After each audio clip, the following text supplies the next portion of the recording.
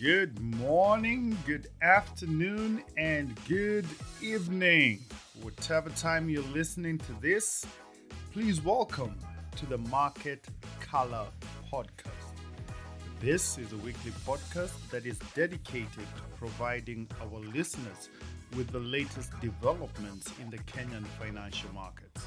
However, due to the interconnected nature of the global economy, we have structured this podcast to begin with an overview of the global markets so as to provide you with a big picture perspective of the global economy. This is then followed by the Kenyan segment where we review the performance of the local markets with a view to covering all the major asset classes. And finally, we wrap up the podcast by addressing the topical issue for that week so as to bring you up to speed with the latest financial headlines. This podcast is targeted at the individual with an interest in the financial markets, but who probably doesn't have the time for research and analysis. That's why I created the Market Color Podcast to collate and analyze the data on your behalf and to present it in a brief and concise manner that is easy for you to consume. This podcast may also be useful to fund managers and investors, professionals in the financial services sector, business owners and leaders, as well as Kenyans in the diaspora who are looking for investment opportunities back at home. This week, we are reviewing the performance of the Kenyan markets during the 44th week of 2022. That is from Monday, the 31st of October to Friday, the 4th of November. And without further ado, this is your host, Jamuhuri, and together, let's dive right in.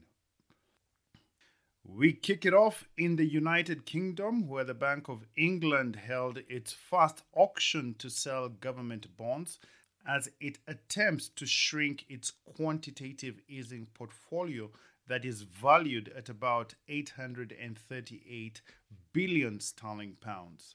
The Bank of England is the first major central bank to start selling government bonds with a view to mopping up the excess liquidity which was injected over the past 2 years during its quantitative easing phase. Later in the week, on Thursday, the Bank of England announced its 8th consecutive rate hike this year and raised the bank rate by 75 basis points from 2.25% to 3%. The Monetary Policy Committee voted 7-2 in favor of the largest single rate hike since 1989 and said that further increases in the bank rate may be required for a sustainable return of inflation to the target level of 2%. The Bank of England, in its policy report, also warned that the United Kingdom is facing its longest recession, with the economic downturn expected to extend well into 2024. According to the central bank, the outlook for Britain's economy is very challenging, and with the country's gross domestic product projected to decline by around 0.75% over the second half of 2022. Moving over to the US, in line with market expectations, the US Federal Reserve on Wednesday approved a 4th consecutive 75 basis point rate hike, taking its benchmark target range to between 3.75% and 4%, the highest level since January 2008. In addition to the rate hike, the market was also looking for a signal from the Fed as to whether it would step down its policy and raise interest rates by 50 basis points at its next meeting in December. Staying in the US, the Labor Department on Friday reported a stronger than expected growth in jobs in the month of October as non-farm payrolls grew by 261,000, while the unemployment rate unexpectedly increased from 3.5% to 3.7%. Although the jobs number was better than expected, it still marked the slowest pace of job gains since January 2020.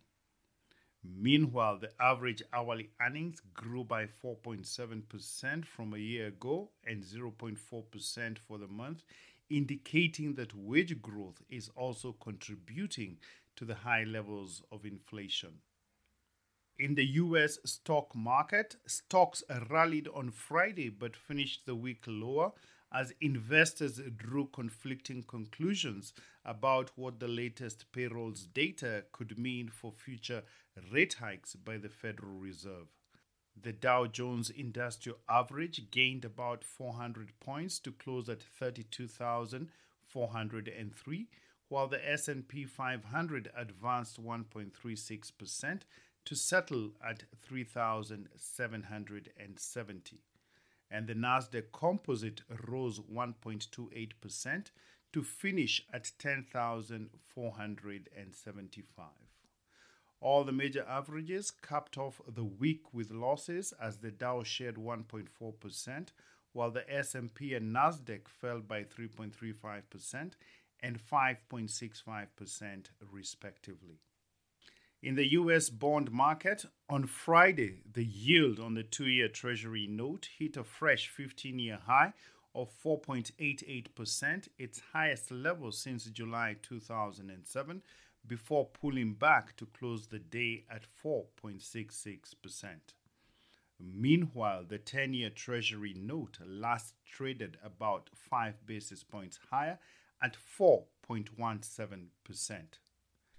The peak in yields came after the October jobs report painted a mixed picture of the labor market with uncertainty regarding the Fed's future policy path. In the commodity markets, the price of crude oil rose by more than $4 on Friday on the back of a looming European Union ban on Russian crude oil, plus the possibility of China easing its COVID restrictions, and was further supported by uncertainty around the future pace of interest rate hikes by the U.S. Federal Reserve. However, fears of a global recession helped to cap the gains as Brent crude was last up about 5% at $98.61 per barrel, whilst the U.S. benchmark West Texas Intermediate was also up by about 5% at $92.56 per barrel.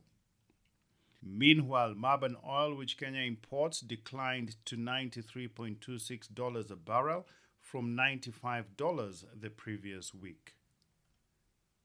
In the precious metals market, the price of gold jumped more than 2% on Friday as the dollar fell after data showing an uptick in the U.S. unemployment rate raised optimism that the Fed Reserve would be less aggressive on rate hikes going forward.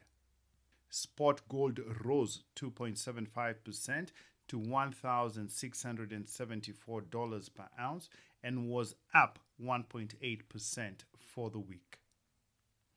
On exchange rates for the major currencies, the US dollar slumped on Friday after the US non-farm payrolls showed that the world's largest economy created more new jobs than expected, but also displayed signs of a slowdown as the unemployment rate ticked up to 3.7%. The greenback initially rose immediately after the data but fell as market participants digested the jobs report and noted that the data was not all positive and supported the view that the Federal Reserve could slow down the pace of future rate hikes. The Fed Funds Futures was pricing in a 51% chance for a 75 basis point rate hike at the Fed's next meeting in December. The dollar index, which is a measure of the greenback against a basket of 6 major currencies, fell 1.9% to 110.75 and was down 0.5% for the week. The dollar fell 1.1% against the yen to 146.60 yen and 2.1% versus the euro to $0.9960 per euro. We now shift gears to the local scene where, according to the Kenya National Bureau of Statistics, the cost of living in Kenya hit a 65-month high on the back of elevated food and fuel prices. The rate of inflation over the past 12 months increased to 9.6% in the month of October, as compared to 9.2% the previous month. Food inflation increased to 15.8% over the past 12 months, while fuel inflation increased to 12.6% over the same period. For those of you who enjoy your tipple, the price of alcoholic drinks also went up by 6.7%, after the Kenya Revenue Authority raised excise duty by 6.3%, in line with the average rate of inflation for the financial year ended June 2022. At the same time, Kenya is undergoing the worst drought in 40 years, resulting in reduced food production, which raises the overall cost of living, as food accounts for nearly 30% of the typical household budget. On the country's current account, provisional data on the balance of payments, which represents the country's net trade position, shows that Kenya's current account deficit was estimated at 5.3% of gross domestic product in the 12 months to September 2022. The stable current account deficit was supported by receipts from service exports as well as diaspora remittances. On the Kenya shilling exchange rate, according to the Central Bank of Kenya, during the weekend review, the Kenya shilling remained stable against both major international and regional currencies. The Kenya shilling was trading at 121.45 versus the US dollar and 139.85 to the sterling pound and 120.34 against the euro. And on the regional front, one Kenya shilling was changing hands for 31.08 Ugandan shillings and 19.20 Tanzanian shillings and 8.79 Rwandese francs. However, contrary to the official dollar-shilling exchange rate that is published by the Central Bank of Kenya, the effective exchange rate at which commercial banks are selling the US dollar is now above 130 shillings. For more information on the dollar-shilling exchange rate, please listen to the topical issue at the tail end of this podcast. Moving on to foreign exchange reserves, the usable foreign exchange reserves remained adequate at $7.213 billion US dollars. That is equivalent to 4.04 months of import cover, and meets the central bank's statutory requirement to endeavor to maintain at least 4 months of import cover. However, Kenya's foreign exchange reserves have dropped to the lowest level in 7 years, which is a clear indication of reduced foreign funding, compounded by a faster growth in imports as compared to exports. The foreign exchange reserves have declined from a peak of $8.81 billion recorded at the beginning of 2022 to the current levels of $7.21 billion, which is a decline of $1.6 billion in a period of just 10 months. In the money market, the liquidity situation in the interbank market recorded some improvement as government payments exceeded and more than offset tax remittances. Commercial banks' excess reserves in relation to the 4.25% cash reserve requirement stood at 25 billion shillings. Meanwhile, open market operations remained active with the average interbank rate at 4.75% compared to 5.05% the previous week. During the week, the average value traded declined to 20.4 billion shillings from 32.2 billion shillings the previous week. In the government securities market, the weekly Treasury bill auction was held on Thursday, the 3rd of November, and the central bank received bids totaling 43.6 billion shillings against an advertised amount of 24 billion shillings, representing a performance of 182%. However, out of the 43 billion shillings received, the central bank ended up accepting only 39.4 billion shillings. Interest rates increased marginally but remained stable, with the 91-day rate ticking up by 1.2 basis points to 9.13%, while the 182-day rate inched up by 1.3 basis points to 9.69%, and the 364-day rate increased by 14.4 basis points to 10.10%. In the equities market, during the month of October, the market recorded a mixed performance, with the NASI and the NSE 25 gaining by 0.3% and 0.6% respectively, while the NSE 20 declined by 2.3%. The market's performance was driven by gains recorded by large-cap stocks such as East African Breweries, which increased by 17.8%, NCBA Group rose by 4%, and Standard Chartered Bank ticked up by just 1.1%. These gains were, however, weighed down by losses recorded by the likes of KCB Group, which fell by 9.2%, Diamond Trust Bank declined by 4.5%, and BAT was trading lower by 2.3%. However, during the week, the equities market was on a downward trajectory, with the NASI, the NSE 20, and the NSE 25 declining by 0.7%, 0.3%, and 0.9% respectively. This takes the year-to-date performance to losses of 23.7% for the NASI, 12.5% for the NSE 20, and 17.7% for the NSE 25. The market's performance was mainly driven by losses recorded by banking stocks such as NCBA Group and Equity Group, which decreased by 3.6% and 2.4% respectively, while manufacturing stocks such as East African Breweries and BAT declined by 1.6% and 1.5% respectively.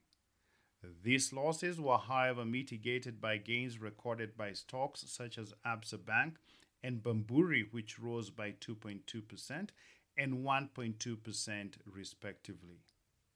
Meanwhile, market capitalization declined by 1.4%, whilst equity turnover also fell by about 25%.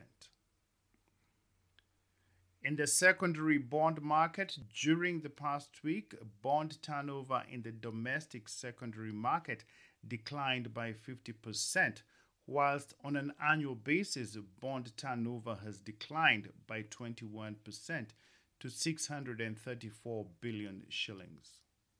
Meanwhile, in the international market, the yields on Kenya's Eurobonds declined by an average of 44 basis points, with the 2024 maturity declining by 58 basis points. Despite the challenging global economy, the yields on Kenya's Eurobonds were on a downward trajectory for the month of October, with the yield on the 10-year Eurobond, which matures in 2024, recording the largest decline from 17.6% to 15.6%. We now look at the topical issue for this week, which is about the effective exchange rate for the dollar shilling. The official exchange rate for the dollar shilling, as published by the Central Bank of Kenya on Friday, the 4th of November, stood at 121.45. And over the past 2 years, the Kenya shilling has declined from a rate of 101.35 recorded on the 2nd of January 2020 to the current levels of 121.45, which is a depreciation of about 20%. However, a quick spot check of several commercial banks revealed that the effective selling rate for the US dollar is now above 130 shillings. That means there is a difference of about 9 shillings between the official central bank rate and the effective market rate which commercial banks are offering their clients. This is not the first time that the issue of a parallel dollar market is being highlighted. You will recall that in June this year, the Kenya Association of Manufacturers raised the issue of a shortage of dollars in the local market, saying its members were struggling to access sufficient dollars to meet their requirements. However, the governor of the central bank brushed off their concerns, insisting there was sufficient foreign currency to meet demand, given that Kenya's foreign exchange market generates and distributes about $2 billion a month. However, despite the reassurance from the central bank governor, soon thereafter, Pwani Oil, which is one of the largest manufacturers in Kenya, proceeded to shut down its edible oil factory, citing the inability to access sufficient US dollars as the main reason for the shutdown. A similar scenario played out in December 2020 when Standard Bank South Africa, in a client note, warned of the risk of the development of a dollar black market in Kenya, as market players were quoting different exchange rates from those published by the Central Bank of Kenya. In my humble opinion, the problem is not really about the shortage of US dollars in the market. In my view, the problem is a lack of a free market where buyers and sellers can freely interact without interference or intervention by the regulator. The interbank forex market is the primary market where price discovery is supposed to happen. Price discovery is the process by which buyers and sellers agree on a price based on the current demand and supply for a particular product, in this case, the US dollar. At this particular moment in time, there is an excessive demand for the US dollar. However, the problem is not the demand in my view. The challenge is how to unlock the supply side. According to the latest data from the Central Bank of Kenya, local banks on behalf of their clients are holding on to about 905 billion shillings worth of dollar deposits. That is equivalent to $7.5 billion. The question, therefore, is how do we unlock the supply side? The answer is very simple, and that is to let the Kenya shilling depreciate. Once the Kenya shilling has depreciated, it will entice those holding dollars to sell, and in the process, over a period of time, the exchange rate will stabilize, and only then will we get to know the real value of the dollar shilling exchange rate. Whilst the central bank does not have a preferred level for the dollar shilling exchange rate, it is highly unlikely that they will allow the Kenya shilling to depreciate sharply, as this will have dire consequences on the economy, ranging from imported inflation to challenges in financing our foreign external obligations. And on that note, we come to the end of this week's podcast. Thank you for listening to the Market Color podcast. We hope that you found it to be useful and informative.